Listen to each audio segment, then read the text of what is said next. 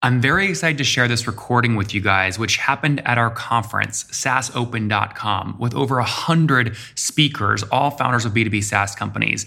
We have a very high bar for what speakers share on stage, so you're going to enjoy this episode where we dive deep into revenue graphs, real tactics, and real growth metrics. You are listening to Conversations with Nathan Latka, where I sit down and interview the top SaaS founders, like Eric Wan from Zoom. If you'd like to subscribe, go to getlatka.com.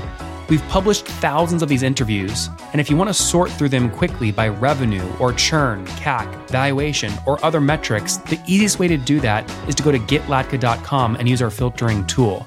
It's like a big Excel sheet for all of these podcast interviews. Check it out right now at getlatka.com.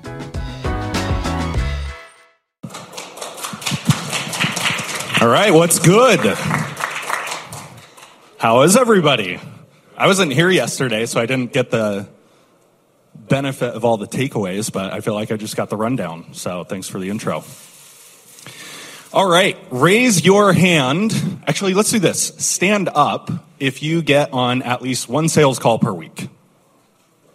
Come on. It's early and I know it. Come on. You, Anthony, I know you get on a sales call every week. Stay standing if you get on 5. Oh my God, super sellers. 10? 20? How many do you guys get on every week? Yeah, it sounds like it. Okay. So we have reason to be in this room then. That's what I hear. Okay. None of this is news, but we have transitioned from an era that has gone from growth at all costs, where we're hyper-focused on growing the top line no matter how much it costs, to an era where we are hyper-focused on efficient growth. We still want to grow our businesses, but the unit economics need to make sense. Right? We need to do so efficiently. But we're struggling to. Who knows what this number represents? Any wild guesses? Oh my God, this is a really good room. This is the number of B2B tech salespeople who hit their number last year. That actually seems high to me. Does it seem high to you guys? Seems high to me. Every time I talk to somebody, it seems like it's more than... We must be counting Salesforce.com here. That's the only explanation, is like some of these big companies were counted. Because every time I talk to somebody, it feels like it's more like 25, 30, maybe 35%.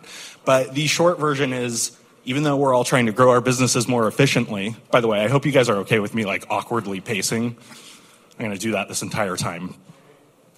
We're struggling to grow our businesses more efficiently. This is one indicator, not the only, of inefficiency in growing SaaS businesses. So the question is, where did you end up last year? There's nothing right here, so I have to keep looking back at this. Welcome to the most awkward presenter of SaaS Open.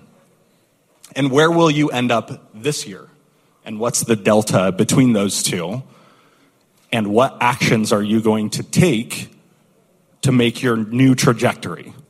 Right? What's that Einstein quote? I'm about to butcher it, but if you did the same thing last year, I'm sure he was referring to sales. That's the definition of insanity if you're expecting new results. Something like that. Einstein was clearly more eloquent than me. Is my mic coming through okay to you guys? Okay, cool. So I have one goal in the short amount of time we have together today.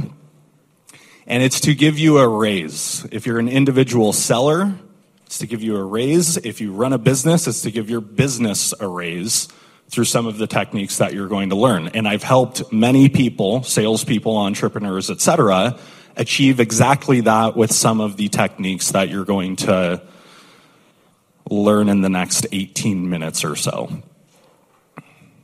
So here's a few things I have for you today. We're going to learn a couple discovery questions that get to the heart of the deal fast, and we'll talk about why that matters. We'll talk about a simple discovery question to find business pain that money follows. A bulletproof question to quantify pain, which builds urgency, and what to ask to drive timeline and close your deals on time so that you're not slipping deals quarter over quarter over quarter, and you get them in to the financial period that matters to you. A little bit about me. I'm not going to spend too much time on here because I'm sure you want the techniques.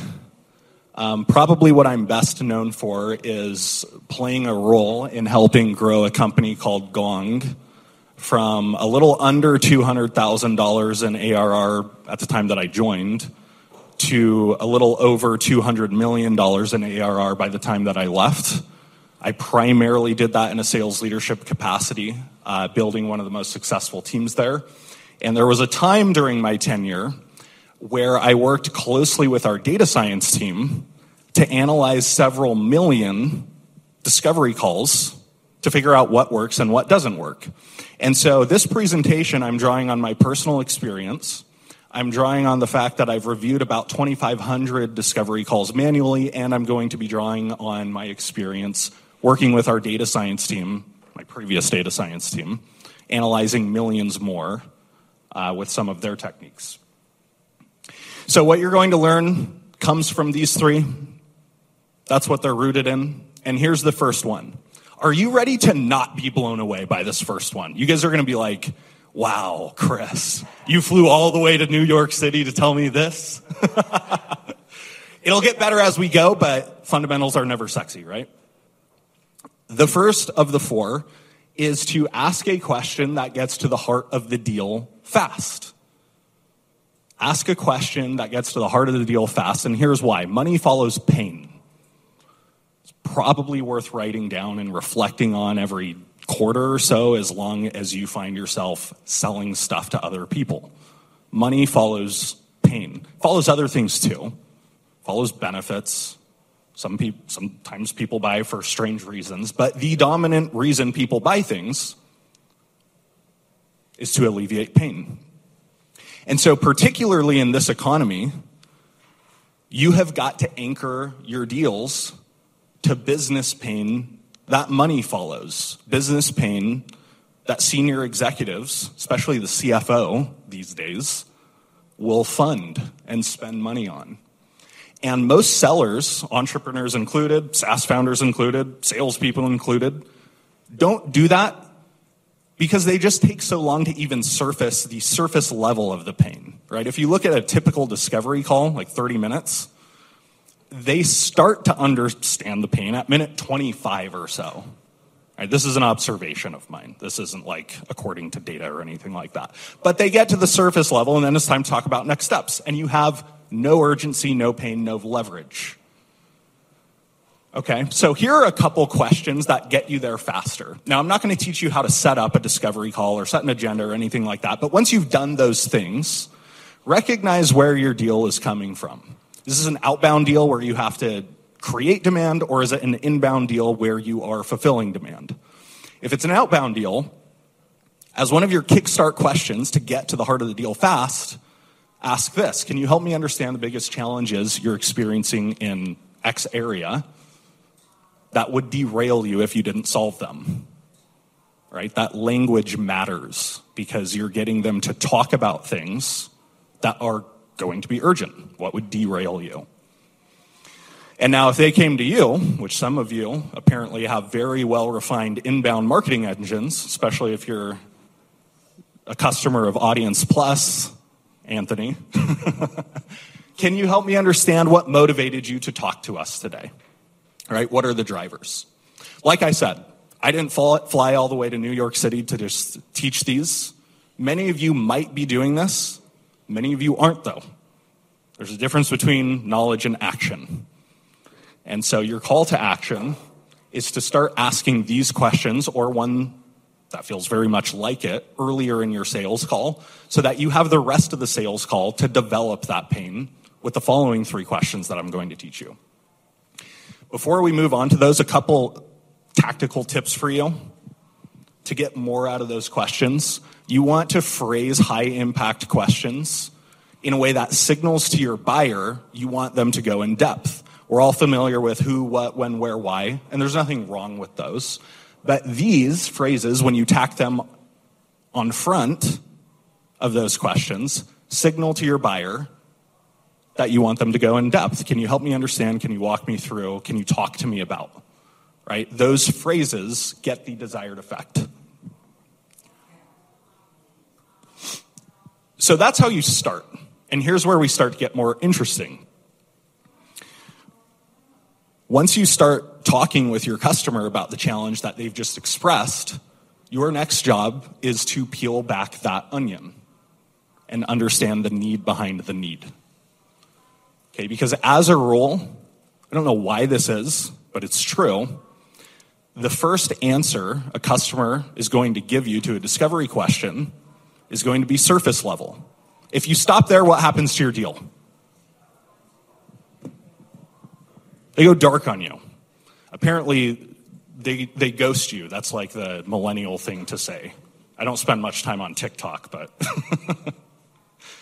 I'm told that's the language. You can tell this entire presentation deck was designed by a professional except for this slide. This is Chris Orlob Design Studios Incorporated. We're going out of business fast, if you can't tell. But I'm going to walk you through a story. This is a discovery call I had with one of my reps at Gong a few years ago.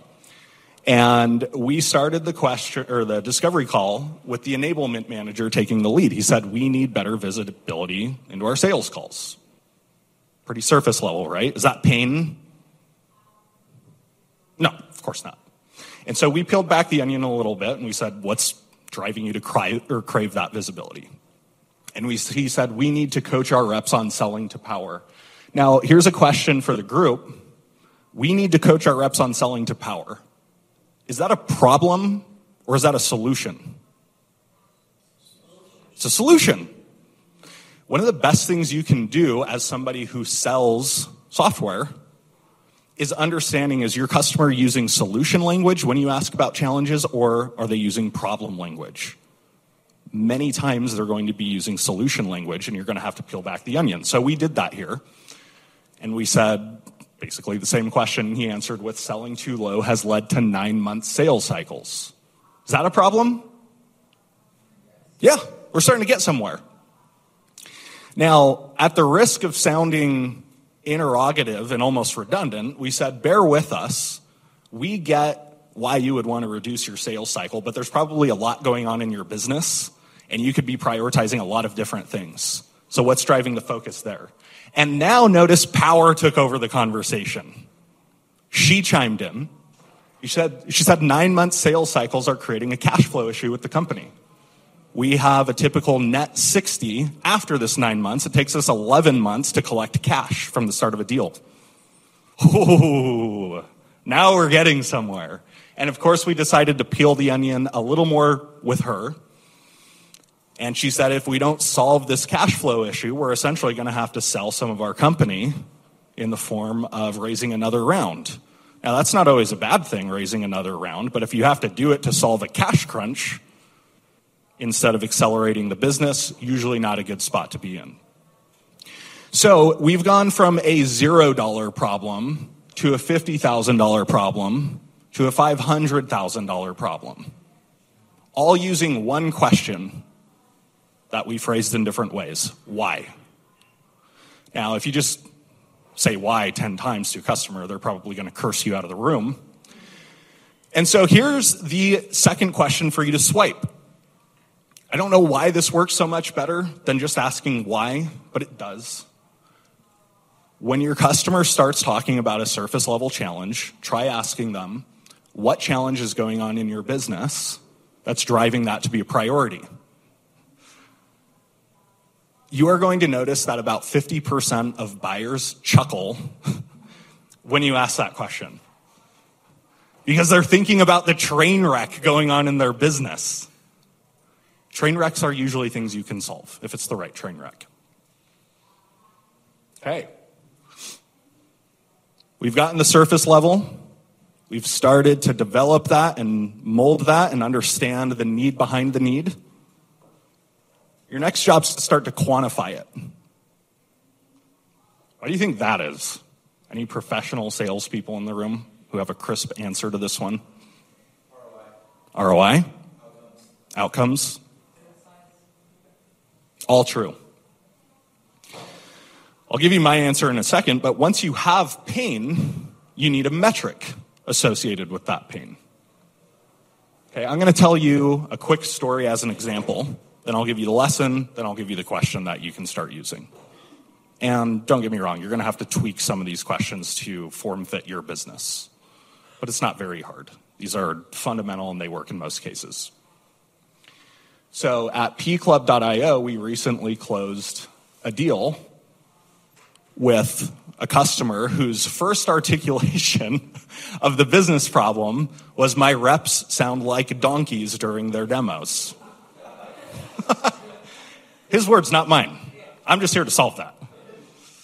Now, we ended up quantifying that, and it showed up as close rates. Their close rates were suffering. They had an annual model that they had built that relied on their close rates being 33%, right? We're all familiar with annual models here, or at least a lot of them are. We've got all these inputs, close rates, sales cycle length, reps to be hired, ramp times, all that stuff. And if you screw up one of those too much, you're going to miss your annual number. This was one of them that was being screwed up as a result of apparently reps sounding like donkeys during their sales demos. So we quantified that with him. And, they were like seed round startup, so this amount of money was significant for them. If they could move the needle by 300 basis points on their close rates, it amounted to 280,000 pounds. I don't know what that is in dollars. But it's not a bad chunk of change to start with. So quantifying the problem, now here's my answer. ROI, outcomes, all those things that you guys mentioned, true. When you quantify a problem, it helps your customer appreciate the magnitude of that problem. Who are you serving most by asking that kind of question? You or the buyer? The buyer. You're serving you too. There's nothing wrong with that. But you're actually providing a service to your buyer by helping them understand the scope of the problem. And so this is the question you can swipe. I can't tell you how to quantify your business or your customer's business. Every person in here is going to have a unique ROI model, quantification model. But this will kickstart it in pretty much every case because almost every metric has a financial value associated with it. So you kickstart your discovery with the questions I shared with you. You understand the need behind the need, and now try asking what metric is suffering most as a result of those challenges, if they haven't shared it already. In my business, that typically looks like close rates, deal size, sales cycle length, quota participation. Yours will look different, and I can't tell you what the answer is, but I can tell you how to start it, and it's this. Now peel back the onion with the metric they gave you, unique to your business. All right, number 4, how are we doing on time? Ahead of schedule, right on time, behind? 2 minutes, okay, I'll make it happen. The last one is find the compelling event and drive timeline against it. Now, here's what you have to know about this next question I'm going to teach you. It is weak, generic, and doesn't get the effect you want if you don't ask it after all the questions I already taught you. It's powerful if you do the steps that I taught you. Okay, so here's the question, but I'm going to spend more time selling you on why it's powerful to ask this at the end. If you ask what's driving you to solve all of this now rather than later at the beginning of a discovery conversation or just too early, you're going to get a very unsatisfying answer. Well, we're losing money every day that we don't solve this. Really generic sounding. When you ask this after going through those first 3 questions and where they are as a customer is understanding the full scope and magnitude of the problem, oh boy, this starts to get more interesting now because they're answering the question with all the context front of mind. So the order of these questions matter. You start by kicking off with a question that gets you to the heart of the deal fast. You peel the onion back by asking what's going on in your business that's driving this to be a priority, followed by a hearty chuckle from the customer, typically.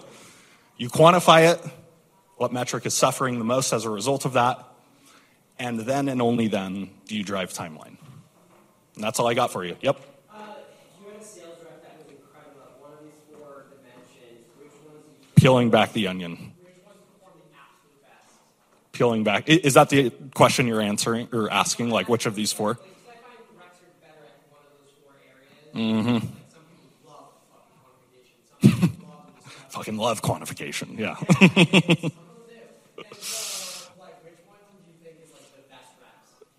Peeling back the onion. Yeah. The best salespeople are insanely curious. Yeah.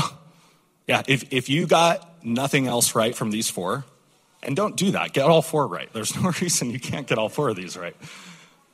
Peeling back the onion is by far the most important. Getting to the center of the onion, the need behind the need. Because what people voice is the surface level need. You need to get to the center. Time. All right, thank you.